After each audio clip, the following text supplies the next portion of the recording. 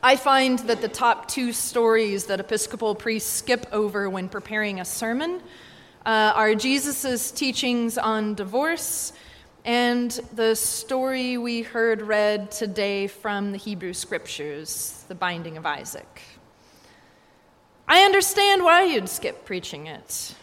Every preacher has their own prerogative every week. The first priest I knew got downright angry whenever anyone brought up the story of the binding of Isaac.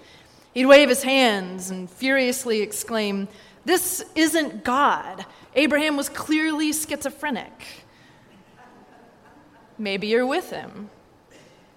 Biblical scholar Ellen Davis says this story isn't pre-Christian, it's sub-Christian, antithetical to the God we see revealed in Jesus Christ. And it's a story that turns like a screw in a particularly vulnerable piece of our hearts when we hear it. And you have a priest who believes the only way out is by going through. Many commentaries these days want to make this story easier on you by framing it historically, which can be important. They remind you that Abraham lived in a world where children were sacrificed to please gods. Abraham's awakening to the voice of the angel is, therefore, Israel's moral awakening to the abominable nature of this practice. It is true that Israel stood opposed to child sacrifice against the surrounding nations, but I don't know, you really have to make this story work hard to get there. You know what I mean? You just read it. God rewards Abraham for being willing to go to this awful extreme of obedience. Abraham never says, "I was wrong for thinking this was God's voice." God never says, "I was wrong for asking." So the historical framework doesn't really get there for me. The only way out, I think, is through. So we have to keep reading. I've mentioned in the past few weeks how sparse biblical storytelling is. We are used to our media giving us inner dialogues and clear motives and richly depicted scenes. We are people of movies that fill in all the imaginative space that books were willing to submit to your authority. Not the Bible. God calls to Abraham. How? From a cloud? In his head? In a thunderstorm? What does he sound like? Is Abraham afraid? Happy to hear from God? Where are they right now even? What's the setting? We hear the command and witness Abraham's movement, but not one bit of his feelings, or Isaac's for that matter. How old is Isaac anyway? Did they talk on the way? What was the road like? This story is extraordinarily spare, even for the Bible. And this is on purpose. You are meant to feel that awful rhythm of this slow and inexorable march to a terrible horror. Each step is cast in a harsh light, no nuance. God speaks. Abraham and Isaac go. Here are the words spoken. It's like someone recounting a crime they witnessed, just the facts. And what happened then? And what about after that? There are endless midrashim on this passage from the rabbis. Midrash is that imaginative reading between the lines we get from the Jewish tradition. In some, we see Abraham argue with God. In others, he makes a full-throated testament of his willing obedience. Way different feelings. In some of these midrash, Isaac is too young to understand what's going on.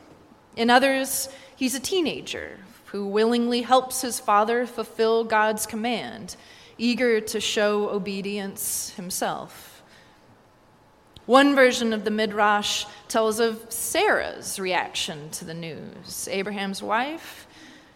The next story in the Bible itself tells of Sarah's death and burial. It's right after this. And so the Midrash fills it in that she was so horrified by Abraham's near sacrifice of her son that she died of shock and grief right there. But let's keep going through. At the feverish pinnacle of this story, the angel comes at the last moment and stays Abraham's arm. Abraham passes the loyalty test.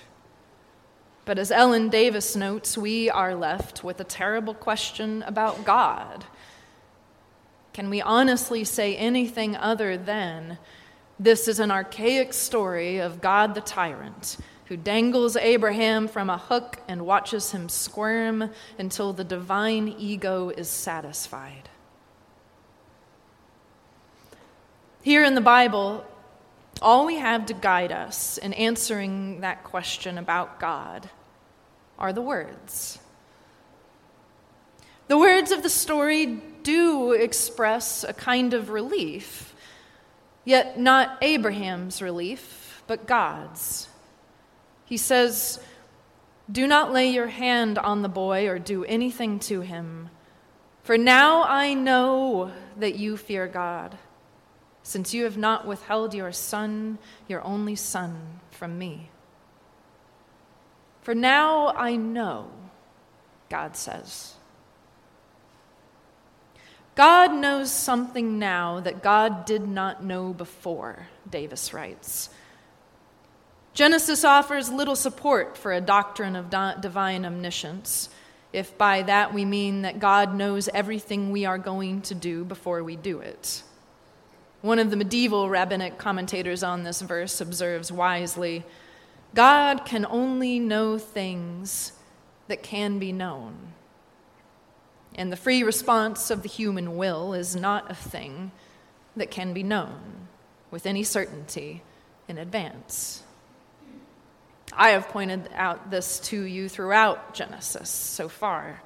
This God whose mind changes, who can be argued with, who regrets and repents and changes tactics in response to us. Which opens up another door of understanding for me. The past couple of weeks, we have jumped back and forth from Genesis to Paul in understanding the nature of God's covenant relationship with us. I enumerated the painful history of human development for you in Genesis, this book of our beginnings, the complicated and broken histories of ourselves that God is attempting, against all odds, to bless, to love. And we know, you and I, that love always entails vulnerability. God opened God's self to us and got burned pretty badly. This scene makes the most sense to me through this lens.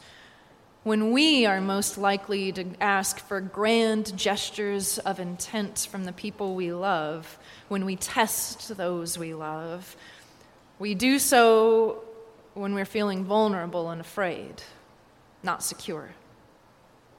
It's God's pain that I started to read most in this story, actually.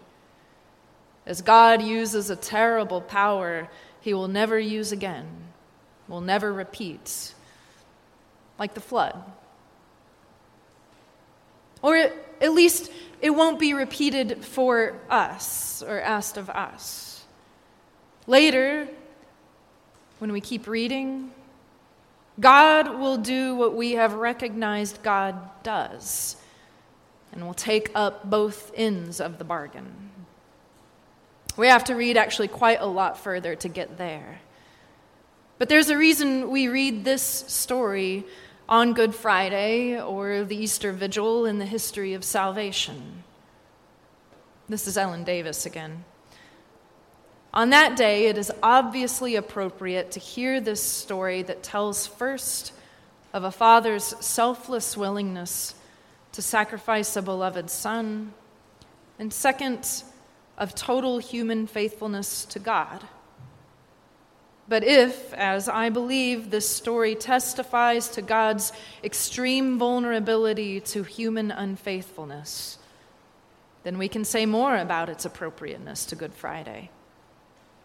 It is in Christ hanging on the cross that we see, for once in history, the two sides of this story fully joined in one person. In Jesus Christ, we see a son of Abraham sparing nothing, totally faithful in covenant relationship with God. At the same time, we see in Jesus God's total faithfulness, expressed now as excruciating vulnerability, even to death on a cross.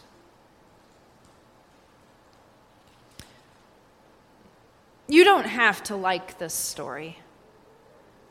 It speaks through that tiny turning screw we all have in our hearts when we realize the things that we love are not our own, that our control over our lives and the people in them is illusory, and that we will all lose them or be lost to them eventually.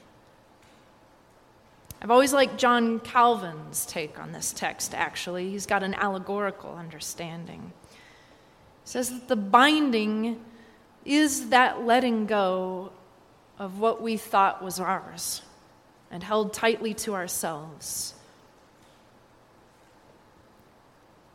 This is not a feeling we enjoy, but it is inevitable. And I think the hope here is that the response of faith is always possible, even in our greatest losses, even in facing the unthinkable. The only way out is through. And it is the path of faith that leads from the unthinkable sacrifice to resurrection.